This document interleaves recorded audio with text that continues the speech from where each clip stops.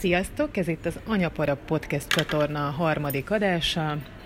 Itt van velem, én Kárpáti Judit vagyok, itt van velem Szilvi, és új csatlakozóként Salát Lucát.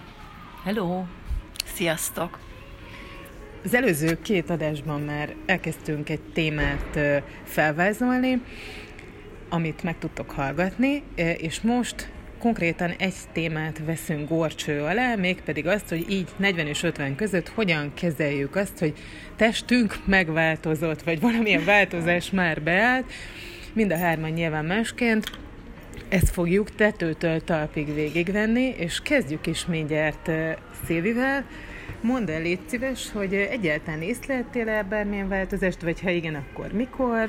Ha meg igen, akkor hogy kezelted? Nem, én semmilyen változást nem vettem észre, ugyanúgy nézek ki, mint 20 évesen. Luca? Sőt. Jobban.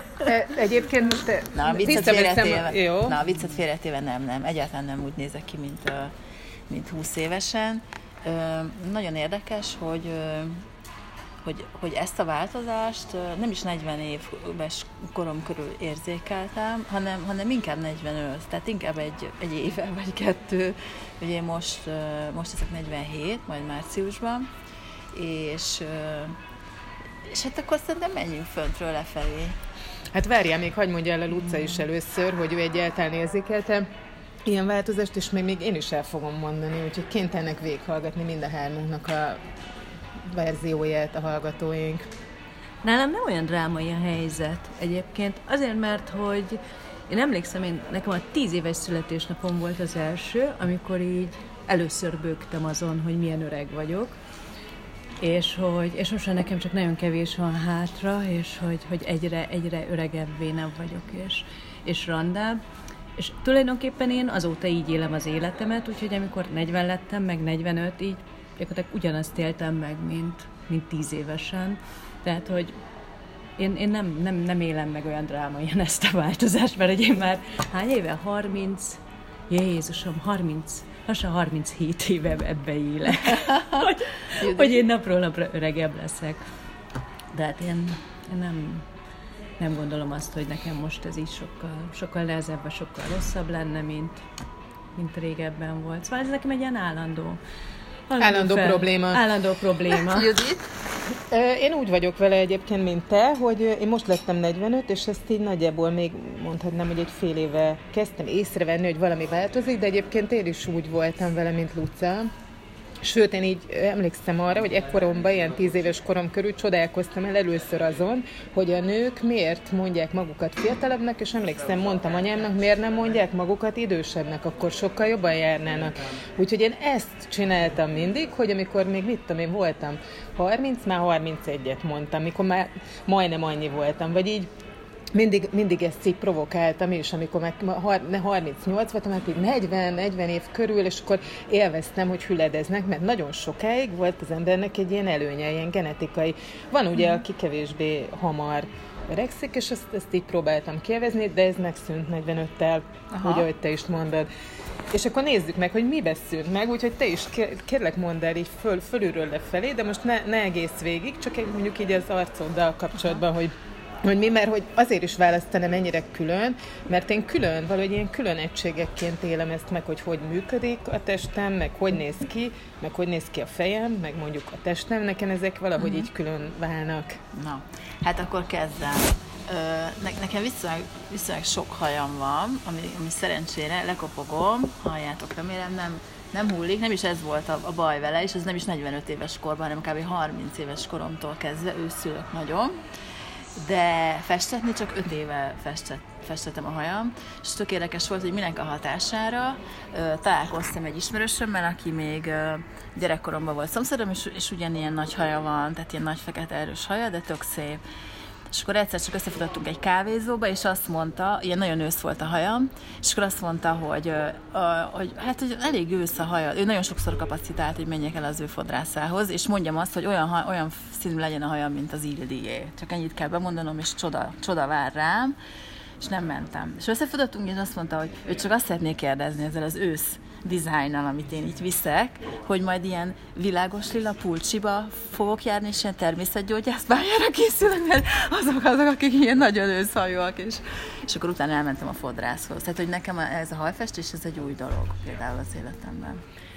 Most, hogyha a hajjal kezdted, akkor, és rögtön reflektálni kell, Luca, bocs, nekem meg a hajról az jut eszembe, hogy ugyanígy az őszülés kapcsán, hogy nekem életem egyik büszkesége volt mindig, mióta gyerekem van, hogy megszültem egy 4,5 kilós gyereket, én ezzel hakniztam nagyon sokáig, és egy ponton pedig elkezdtem azzal, hogy nem őszülök. És bár az előbbiben még némi teljesítmény is van, ebben semmi, ez csak genetika, de mégis valami indokolatlan büszkeség jár át, mikor mások panaszkodnak a lenövésükre, én pedig még tartom magam, úgyhogy ez az egyik a hajammal kapcsolatban, aminek most azt mondhatom, hogy szerencse is örülök, és még így próbálom ezt jó sokáig így kihúzni. A másik, az pedig az, hogy ennyi idős koromra kellett arra rájönnöm, hogy nekem egyébként ugyanolyan göndörhajam van, mint neked, de egyszer csak rájöttem, hogy mindig dicsérték, de gyönyörű a hajad, de szép a hajad, de az a fejemen egy haj, ami nekem egy idő után nem passzolt az arcomhoz. Én azt éreztem, hogy egy ilyen ápolatlan, loncsos külsőm van, ami nem igaz mindenkire, de én nem éreztem az arcomhoz passzolónak, mert ugye az ott csak egy haj volt a fejem tetején, most mire megyek vele, ha szép, meg megdicsérik. Úgyhogy én így körülbelül pár éve tanultam meg azt, hogyan tudom nagyon szépen megcsinálni egyenesre magamnak, és nem kell hozzá ilyen kémiai szereket, meg nem tudom mit, és ugyanígy megtaláltam egy jó fodrászt, a színét, tehát nekem ez a korom, ezen a 40-től 45-ig, de most az elmúlt 1-2 évben szólt már arról, hogy így most megtaláltam a frizurámat mondhatni. Luca? De ha nem akarsz csatlakozni a hajsztorikhoz, nem muszáj. Na, szóval, hogy én a Szilvi vonal vagyok, én nagyon-nagyon hamar elkezdtem őszülni. Sőt, nekem ilyen gyönyörű, szép szőke hajam volt, nagyon-nagyon sokáig, illetve konkrétan addig, amíg meg nem szültem 25 évesen az első gyerekemet, mert utána így elkezdett egy ilyen szürkés, nem volt ősz, de hogy ilyen szürkés árnyalatot öltött a hajam. Úgyhogy én onnantól kezdve melíroztattam, aztán festettem a hajamat, úgyhogy nálam ez sem egy ilyen újdonság, hogy a hajamat festeni kell. De te egy szőke nő vagy, tehát egyébként ez a szőkeség, ez könnyen lehetne az is, hogy mit tudom én, idővel azt mondod, hogy akkor most már nem szőke akarsz lenni, neked ez egy ilyen állandó, hogy te vagy a szőke nő. Ez egyébként így van, és hogy az a furcsa, hogy hát mivel én festem házilag a hajamat, ezért nem olyan nagyon profi, és elég foltosra csinálom, és hogy mármint, hogy nem direkt, hanem véletlenül. Én sem látom foltosnak, de mindegy. Na, mindegy, de hogy nem egyenletes, és hogy nekem az a furcsa, hogy azok az emberek, akik így ugye, ismernek már nagyon-nagyon régen, tehát nem vették észre a változást, hogy mikor kezdtem el festeni, ők így megdöbbennek azon, hogy tényleg, te fested a hajadat. Tehát, hogy így azt hiszik, hogy így természetesen így maradtam így a 20-as éveim elejéről. Úgyhogy nekem a hajammal tehát a színével nincs semmi, tehát mondom, már 25 évesen így őszültem. Inkább tényleg ez, hogy akkor most hosszabb, rövidebb, akkor kicsit hullázik. Most például ki fogom egyenesítetni, mert van időpontom. De azzal a kémiai cuccal, azzal a gusztustalansággal fogom. Igen, és hát onnantól kezdve csodaszép leszek. Tehát ez vár rám most így a következő 30 évben. Szerencsére nem látják a hallgatók, hogy nézzünk most itt ki. Én péntek lévén cofba vagyok, a Szilvinek csodálatosan be van lőve a göndörhaja, a Lucának meg tök szép így a szőke, úgyhogy éppen ilyen háromféleképpen. Akkor szerintem a hajat nagyjából kis tárgyaltuk, de szerintem akár egy egész adást lehetne egy ilyen területre szenni. Mégis akkor lépjünk tovább, és akkor nézzük meg, mi van az arcunkkal. Akkor kezdeném is rögtön azzal, hogy nekem ez is ebben a 45 körüli állapotban lett az, hogy én magam észre kezdtem venni a tükörben, hogy itt történtek ilyen apró változások, és egyébként ezt is úgy, hogy lassanként a szemüveg is a szememre került, és akkor így elrémültem rajta, hogy te jó ég, erről, mert múltkor is beszéltem, hogy itt a szemem így mint hogyha lejjebb lenne egy picit, tehát hogy észrevettem ilyen apró változásokat, és ez egy kicsit így szembesített vele, hogy még én kevélyen gondoltam arra, hogy milyen jó genetikám van. Most azért el kellett gondolkoznom azon, hogy nem is biztos ez elér engem is, és nekem ezzel igazából így megbékülni most valamiért nehezebb. Egyébként ehhez kapcsolódik az is, és ezt csak így megemlítem itt ilyen szőrmentén, hogy odáig jutottam ebben a dologban, hogy bár nem fogok ilyen mesterséges eszközökhöz nyúlni, de találtam egy arctorna tréninget, és képzeljétek el, hogy el fogok menni, ki fogom próbálni, nagyon nagy változásokat ígér, és ígérem én pedig, hogy fogok erről beszámolni, hogy mit lehet ezzel az arctornával elérni, mert hogy még ezt így zárójelbe hozzátenni, arra jöttem rá, hogy micsoda hülyeség, ez olyan, mint hogyha mondjuk a futást meg az edzést megspórolnám, és abba bíznék, hogy majd a testápoló rendbe tart, mert hogy az arcunkra gyakorlatilag csak így kenünk dolgokat, de hogyha a testemen, meg mondjuk a seggemet akarom formába tartani, arra se csak kenegetek ezt meg azt, úgyhogy ennek a logikája mentén én most úgy gondolom, hogy ez egy tuti biztos megoldás lesz, és az, ami így lecsúszott, az majd újból így fölmászik újra a fejemre. Ez olyan érdekes, eszembe jutott most egy sztori ezzel a kenegetéssel, hogy nálunk úgy van a fürdőszobában, hogy ugye én vagyok egyedül lány, akkor van a 2 fiú, és akkor úgy nem figyelek oda erre, hogy most akkor milyen illatú szappant, bevallom őszintén, hogy magamnak, amit tetszik, azt megveszem, és valamelyik nap vettem egy ilyen rózsaillatot, meg vettem nekik is, de ők tök hamar elhasználják, nem tudom, mit csinálnak vele. És olyan vicces volt, mert így a nagyobbik mondta, hogy ő tényleg nem kér túl sok mindent, de hogy ez a rózsaillat annyira erős, hogy ő már nem szeretne ilyen rózsaillatba fürödni, hogy nem vennék neki valami, nem tudom, milyen krémet. Úgyhogy, vagy szappant, igen, de visszatérve az arcra, olyan érdekes ez, hogy engem például így nem érdekel, hogy nem tudom, hogy így hány láncom van, vagy hogy van, mint van mondjuk iszonyú rossz a világítás a fürdőszobában, és mindig olyan lakásban laktunk, ahol nagyon-nagyon rossz volt a világítás. Tehát konkrétan félhomályban. Akkor ezért van így a rúzsod itt a szádon az orrod előtt? Igen, többek között. Szóval szerintem én ajánlom ezt a jótékony tükröt, tehát például van egy ilyen, jó, most viccet félretéve. Ezért jár kell ennyi 80 és 90 közötti nő, ilyen homlokra rajzolt szemöldökkel. Na igen, volt egy-két melléfogás. Viszont, szóval nekem van egy éjszakai, meg egy nappali krémem, ez valamilyen kecsketeljes krém, egyébként tökre nem drága, és onnan jött az ötlet, hogy egyszer cserediákként volt nálunk egy német kisfiú, nagyon szimpatikus volt, és mondta, hogy az anyukája egyetlen egy dolgot kért Magyarországról, hogy a DM-be, itt a reklámhelyen, egyébként nem, tehát hogy vegyen neki kecsketeljes krémet. De honnan tudta, hogy itt és akkor kiderült, hogy ez a nő valami iszonyú okos, valami fizikus, vagy mi a túró, és akkor így azt gondoltam, hogy egy fizikus Németországból kecsketeljes krém, kipróbálom. És akkor vettem én is egy éjszakait, meg egy napot, és ez volt mondjuk 4 éve, és azóta ezt használom, és szerintem tök jó. Tudsz, te mit használ? Nekem most volt pont a hetekben egy ilyen nagyon-nagyon drámai élményem. Van egy nagyon-nagyon jó bőrgyógyász barátom, akivel viszonylag ritkán találkozom, tehát fél évente, 3-4 évente, és én ugye már évek óta azzal csesztetem őt, hogy csinálj valamit a pofámmal. Mondom, nézd meg a fejemet, csinálj vele valamit, mert ez vállalhatatlan. És mindig azt mondja nekem, hogy Luca, te fejed teljesen rendben van. Neked ez nem nyúlok a fejedhez. Értsd meg, a bibircsókéidat leszedem a testedről, de a fejedhez nem nyúlok.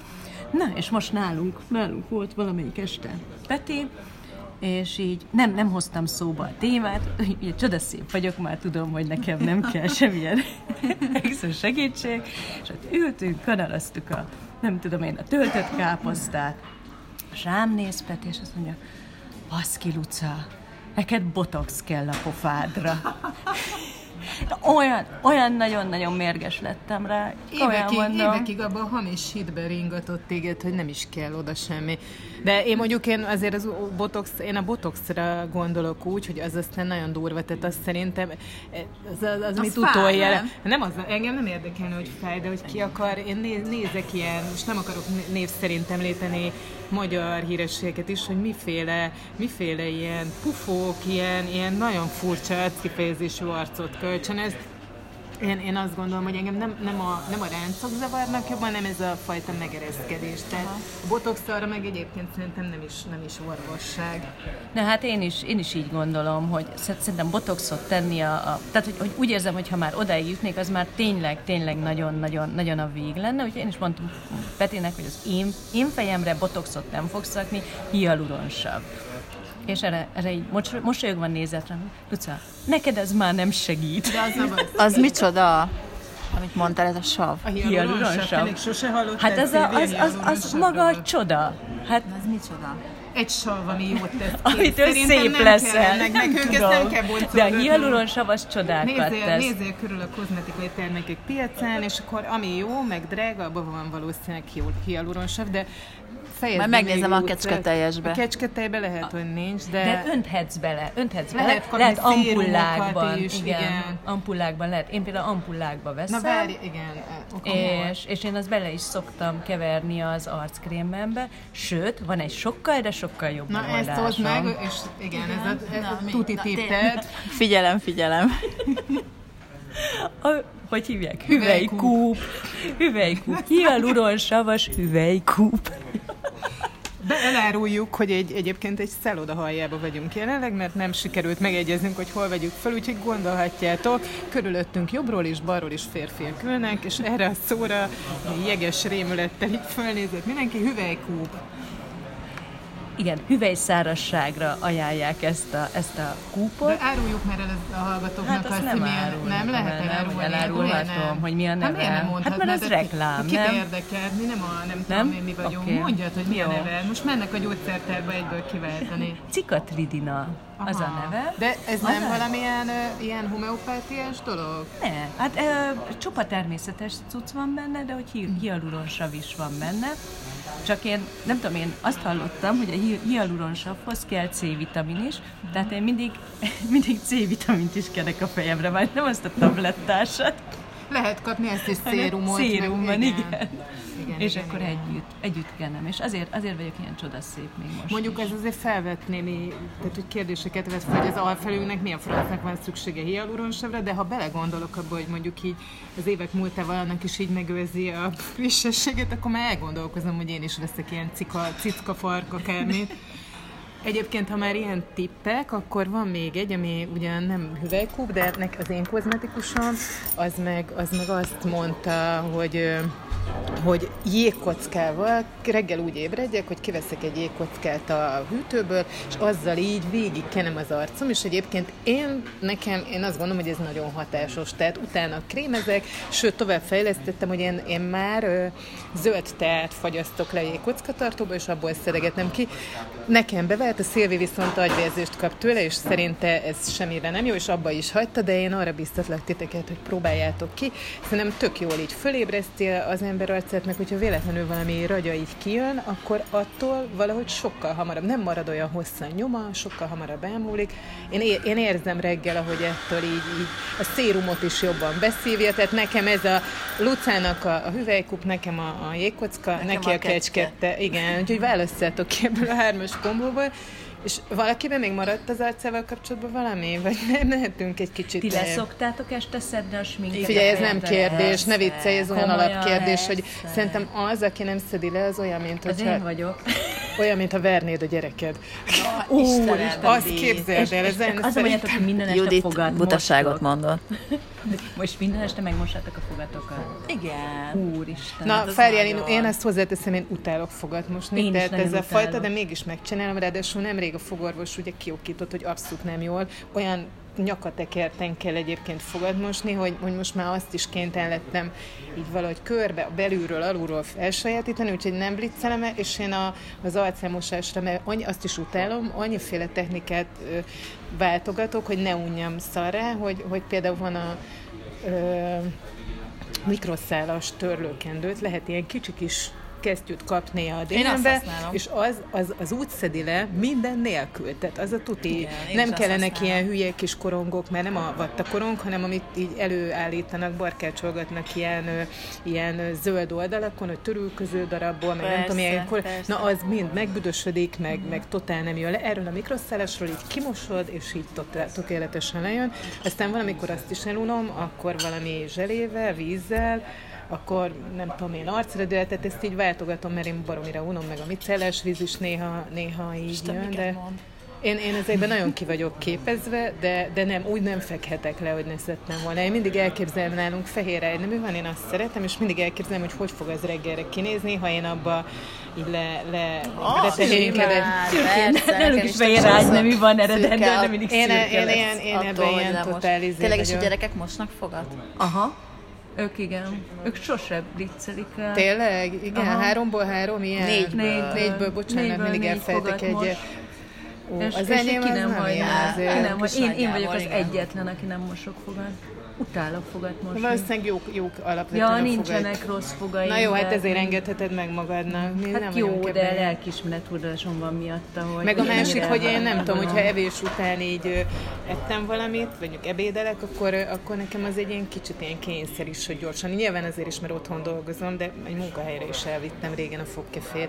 De a fiam az annyira ebben nem példamutató, azért úgy este rá szoktam kérdezni, és hogyha mondjuk elmegy valahova, és viszi a fogkefét, akkor az majdnem biztos, hogy úgy jön haza, hogy egy ilyen sárga réteg leti az egész fogsorát, úgyhogy az nem tudom, az enyém. Miért a tiéd azok ilyen? Hát már nagyon jók. Most már nekik elemi érdekük, nem, hogy csajoznak. Igen, de nekem van egy fogorvos ismerősöm, és ő mesélte, hogy nekik a legszebb időszak az volt gyerekkorukban, amikor lementek Balatonra a nagymamához 2 hónapra, és ott sosem mostak fogat, és az volt a leggyönyörűbb. Ehhez képest fogorvos lett. Tehát, hogy nagyon... Nekem egyébként azt mondta a fogorvosom, hogy ezt így nem mondjam el senkinek, meg főleg a gyerekeimnek nem mondjam el, de hogy hogy most jók a fogaid, vagy rosszak a fogaid. Nem a fogmosás. Nem a fogmosás, tehát nagyjából arra 10-20%. Milyen flórája. Ebből egyetlen egy kivétel van, hogyha valakinek van valami örökletes íny problémája, mert hogyha nem mosod a fogad, vagy nem szeret ki a cuccokat, akkor viszont az ínyet tönkre megy,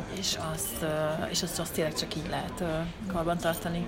Egyébként ennek van egy esztétikai része. Ne legyünk azok, viszont szerintem így ebbe a korba pont már így a fogfehérítés is téma. Én például tökre úgy vagyok vele, hogy ez nekem simán belefér, hogy fogfehérítés, mert egész más szerintem, hogyha az ember megcsináltatja kb. 1 évre. És nem is az a fogorvosos, hanem amikor ilyen simbe otthon magadnak ilyen kikevert pasztával megcsinálod, tök jól tud. Jézus, egyszer vettem egy olyan cuccot, de nem ilyen egyszer vettem egy olyan cuccot, rá kellett ragasztani a fogamra, és így konkrétan jó, de ez nem olyan, hanem egy fogtechnikust megkérsz, akit jól ismersz, akkor kikeveri neked a megfelelő ízét, és akkor egy ilyen sínt ráraksz, és azzal megcsinálod. Van ilyen is. Akkor mindegy. Szerintem a fehér fog sem olyan utolsó egyébként. Jó, akkor már nagyjából most egy ilyen fejrutinon túl vagyunk.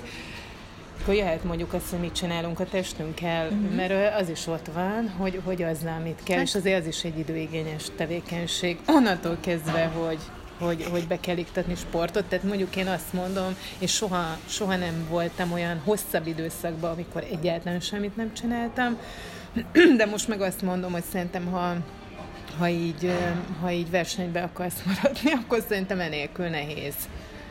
És nem feltétlenül azért, mert hogy súly problémáid vannak, hanem azért, mert szerintem az izmaidon egész egyszerűen nagyon meglátszik az, hogyha semmit, az égvilágon semmit nem csinálsz.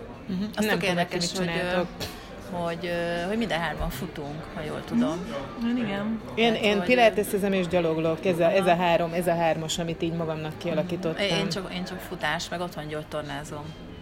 És hát a futás után nekem vannak ilyen hasizomgyakorlatok, amiket de egyébként egyáltalán nem csinálom ilyen rigorózusan, meg úgy, hogy most akkor napi, nem tudom, 60, viszont ennek dacára is látszik. Tehát én azt gondolom, vagy ebben is szerencsés vagyok, és olyan fajta alkalmazkodó készsége van a testemnek, hogy viszonylag kevés is látszik, de hogyha úgy viszonylag megcsinálom ezeket a gyakorlatokat a futás vagy a gyaloglás után, plusz az a heti 1 vagy 2 pilates, ez nekem, én úgy érzem, hogy így ez elbizakodottnak tűnt, de hogy így jó formában tart, meg talán jobb formában is vagyok, mint akár még gyerekszülés előtt. Aha, Luca, te futsz.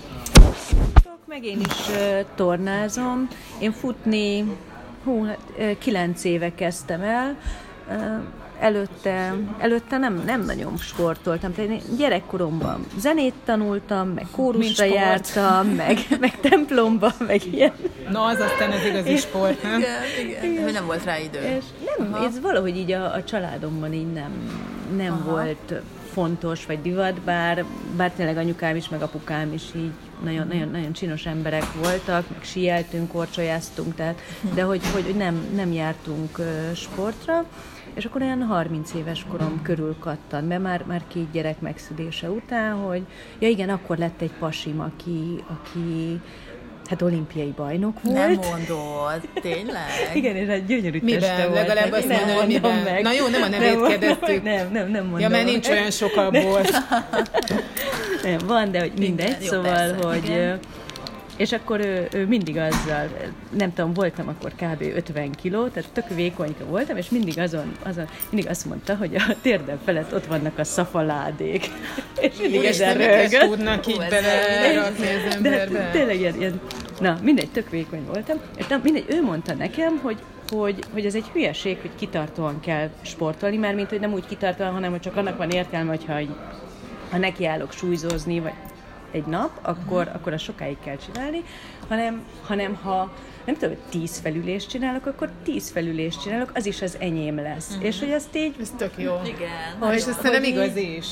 Mert hogy szerintem nagyon sokszor azért nem kezdünk el sportolni, mert hogy úgy gondoljuk, most úgyse lesz 3-4 órá, most csak kezdjek bele. És hogy nekem ez egy ilyen kulcsmondat volt, úgyhogy én úgy élek, hogy akár így, nem tudom én, főzés közben is, amíg nem tudom én, megfő a tojás, akkor addig, nem tudom én, hullahop most karikázom. is épp súlyzózik, még itt beszélgetem. Szóval, hogy én ezeket a tornákat úgy csinálom, hogy mit tudom én, megnézek egy sorozatot, és akkor közben súlyzózok 4 óráig, vagy mit tudom én, hullahop karikázom. Egyébként a plank az pont ilyen tök jó, azt én is szoktam, mert az 1-2 perc, vagy van, aki múltkor valakinek bedobtam, várjál, múltkor ezzel megint igen. Csak próbáltam így nagyképűsködni, mondtam egy iskolai anyukának, hogy nem olyan 1,5 perceknél tartok, és mondta, annyi, én 5-öt nyomok. Jézus, tudod így, szerintem is, de mindegy, ő biztos plank, bírja. Eddig fogorvosok voltunk, most plank, vagy plank, mindegy. Én akkor is, én úgy érzem annál a 1,5 is, hogy fassa vagyok, és utána látom is, ahogy duzzadnak az izmok a karomon, úgyhogy az például egy nagyon hatékony és rövid kis session, ami mégis nagyon hatékony. Szerintem vagy nekem a leghálásabb testrészem az tehát a karom meg a hátam. Szóval ott nagyon-nagyon gyorsan lehet izmokat csinálni, illetve még, tehát egyetlen egy dolog van, amit így kitartóan csinálok, mármint, hogy nem állok neki, hogyha nincs rá időm, az a futás, tehát, hogy ott muszáj, ott az 1 órát. Igen, abban van benned egy ilyen, hogy ez 1 órának van értelme?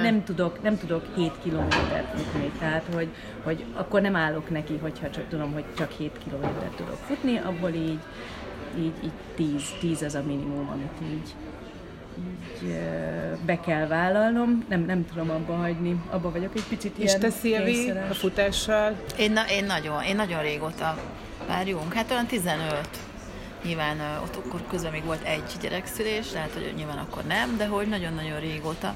És olyan érdekes, hogy én utcán futok, tehát hogy nem pályán, vagy nem ilyen rekordter pályán, mindegy. És nekem például amikor elköltöztünk, az volt az egyik tök fontos kérdés az életemben, hogy mi lesz az én új futó útvonalam. Mert én úgy futok, hogy én nem szeretek közben így arra figyelni, hogy mi az út. Tehát, hogy én biztosan mennék ilyen tájfutó, meg ilyenek, hogy ott figyelem, hát konkrétan fejre állnék az első buckánál. És akkor van egy útvonalam, mi egy a hegy tetején lakunk, és akkor lefutok a déli pályaudvarig. Tehát, hogy ez az én utam, és akkor utána tök vicces, mert felszállok a buszra, mert visszafelé, jó, egy megállott visszajövök, hát tök meredek, felszállok a buszra, és akkor leszállok, még ott is van 1 kilométer, az a levezetés, de a buszon is nyújtok, meg ilyen furcsa dolgokat csinálok, és az emberek így nyilván tök furán néznek, de mondjuk teljesen mindegy. Szóval az a lényeg, hogy sosem mennék versenyre, tehát engem ez egyáltalán nem. Ezzel abszolút így vagyok, de minden szavaddal, tehát hogy ezzel teljesen. Úgyhogy ez is mindig hallgatok zenét. Ó, hát Szilvikém, mi teljesen egyféleképpen futunk. Illetve most, ha az Anyapara podcastet hallgatom, és kívülről megtanulom. Én meg nem hallgatnám. Én is most azt hallgattam. De ti is hallgassátok fel. Egyébként jó futás közben podcastet hallgatni, de én pont ugyanígy futok, mint a Szilvi, és ugyanígy gyalogolok is, hogy ugyanazon az útvonalon, és nem arra megy el az energiám, hogy kitaláljam, hogy nem mennék a Margit-szigeten. Nagyon régen futottam ott napi rendszerességgel, de már túl sokan vannak, ezért én is tehát a kaputól a Margit hídig futok és vissza, illetve a közeli pályán körözök inkább, főleg nyáron, és akkor megvannak, nekem komoly zenelistám van a futásra, különböző hangulatokkal, és közben írok. Nekem az akkor fogalmazom meg a gondolataimat. De hogy pont ugyanígy nem akarok új terepeket felfedezni, sőt, hogyha elutazunk valahova, és ott akarok... Én ott nem tudok futni. Mert én keresni szoktam, sőt, én már odaig fajultam ebbe, hogy mikor láttam nyáron, hogy egy ilyen tónál leszünk Olaszországban, akkor megnéztem, hogy milyen kerülete van, vagy hogy mondják ezt ennek a tónak, és akkor én ott majdnem minden nap elmentem, és nagyon jókat futottam, mert meg volt a hely, meg a terep, nem kellett ott így bénázni, hogy akkor mennyi, meg hogy...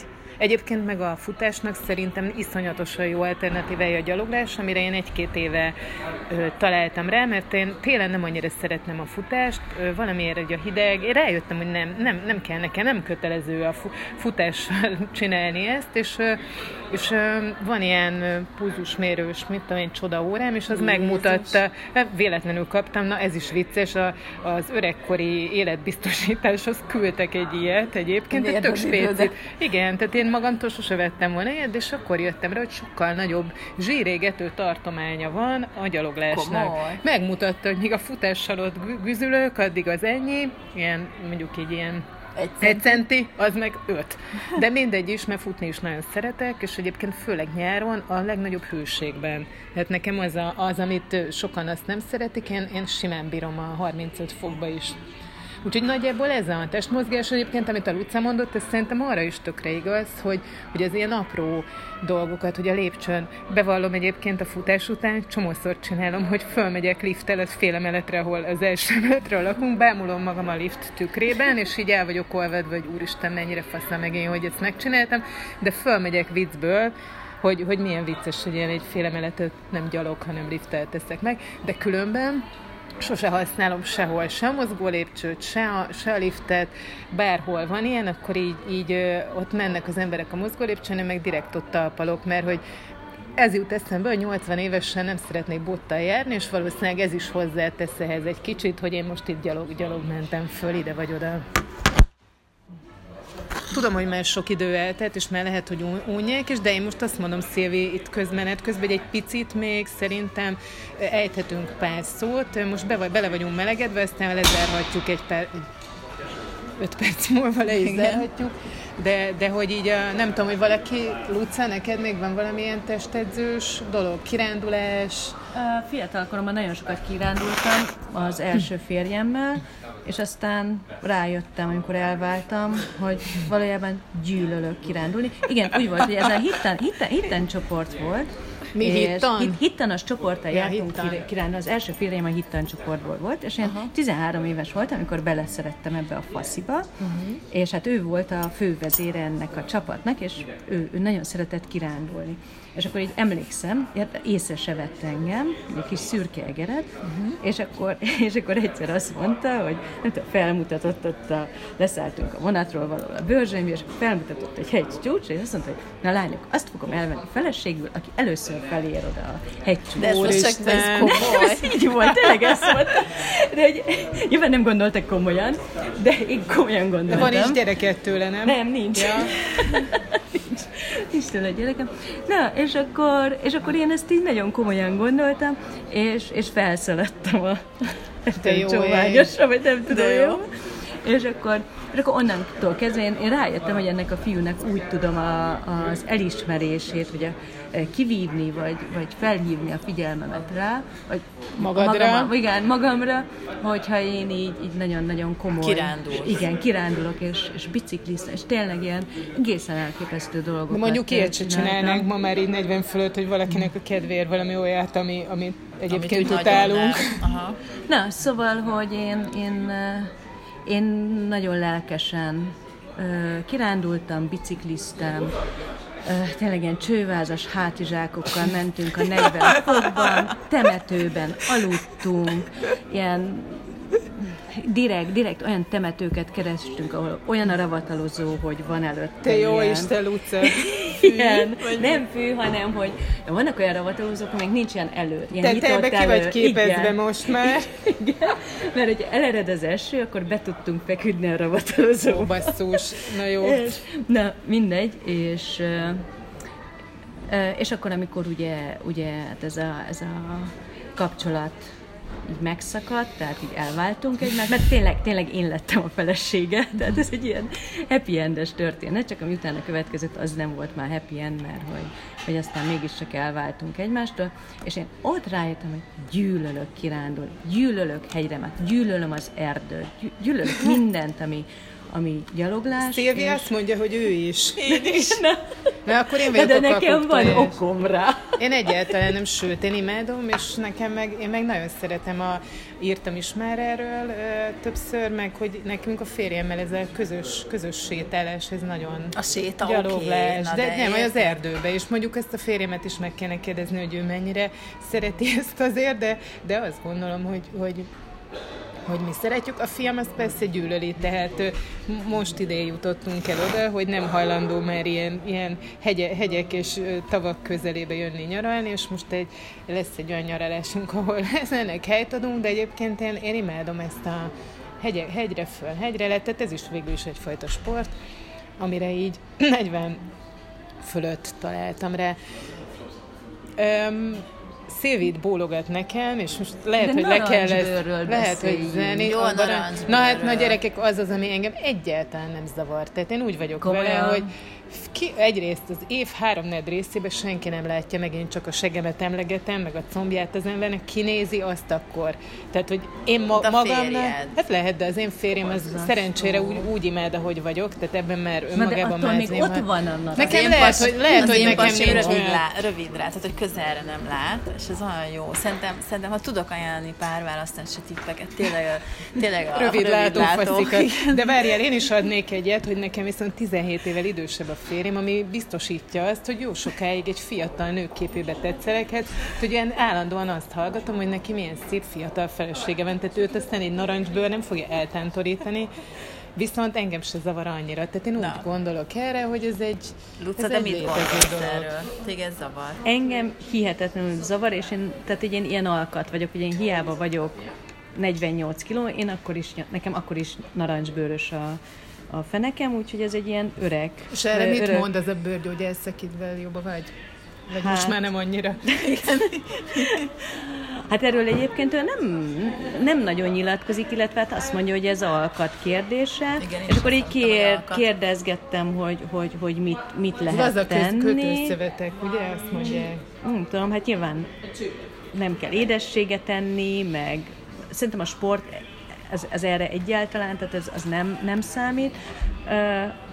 Amit így mondott, az, hogy talán ez a paprika krém, jaj, tényleg, ez az, a paprika ami krém. még valamit és ér. Ez a tekercselés folpakban?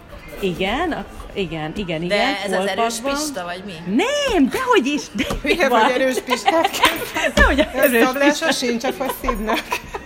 Nem erős pista, nem lehet kapni ilyen masszázs. Paprikakrémet, igen, sőt, itt a 13. kerületben pantja. És akkor ezt beledősölöd, akkor betekercseled magad, még magadra húzol egy ilyen izzasztógatyát, izzasztővet, mert ugye nekem a hasam is és neked van ilyen felszerelésed? Persze, hogy nem. és akkor abban sportolok, és akkor tényleg úgy érzi az ember, hogy íg a zsír, meg a háj.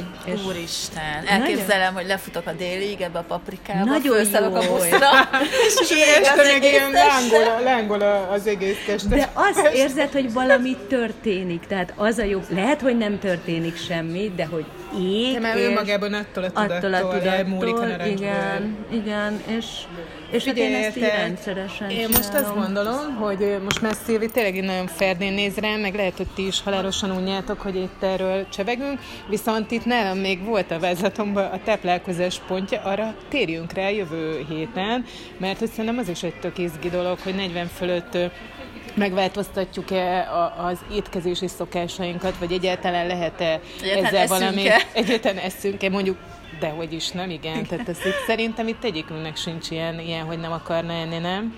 Én imádok enni. Én is imádok enni, de én 15 éve koplalok. Én is. Én 25. Én pedig fiatal koromat bulimiával töltöttem, úgyhogy én már nagyon régóta, mióta meggyógyultam, nem koplalok egyáltalán, és borzasztóan élvezem, hogy nincsenek tilalomfák, és valamilyen szerencsés oknál fogva tényleg meg is tettem, de mondjuk, hogyha itt felsoroltam, hogy miket sportolok, azért ennek is biztos van valami köze hozzá. Én nem hiszek abban, hogy a sportnak köze nem, a sportnak és az étkezésnek van együtt, tehát hogy a kettő szerintem így tartja egymást.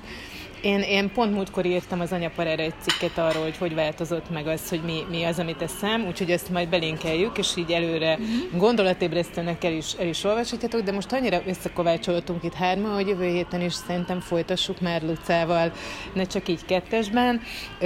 Azt remélem, hogy most így ez sokkal rendezettebb volt ez a mostani podcast, és valami kis haladást elértünk, nem olyan csapongó már. Szilvi szeretne még itt a végszóba beleszólni, én el is búcsúzom, és jövő pénteken találkozunk. Én is elbúcsúzom tőletek. Köszönjük, hogy hallgattatok minket. Sziasztok! Sziasztok!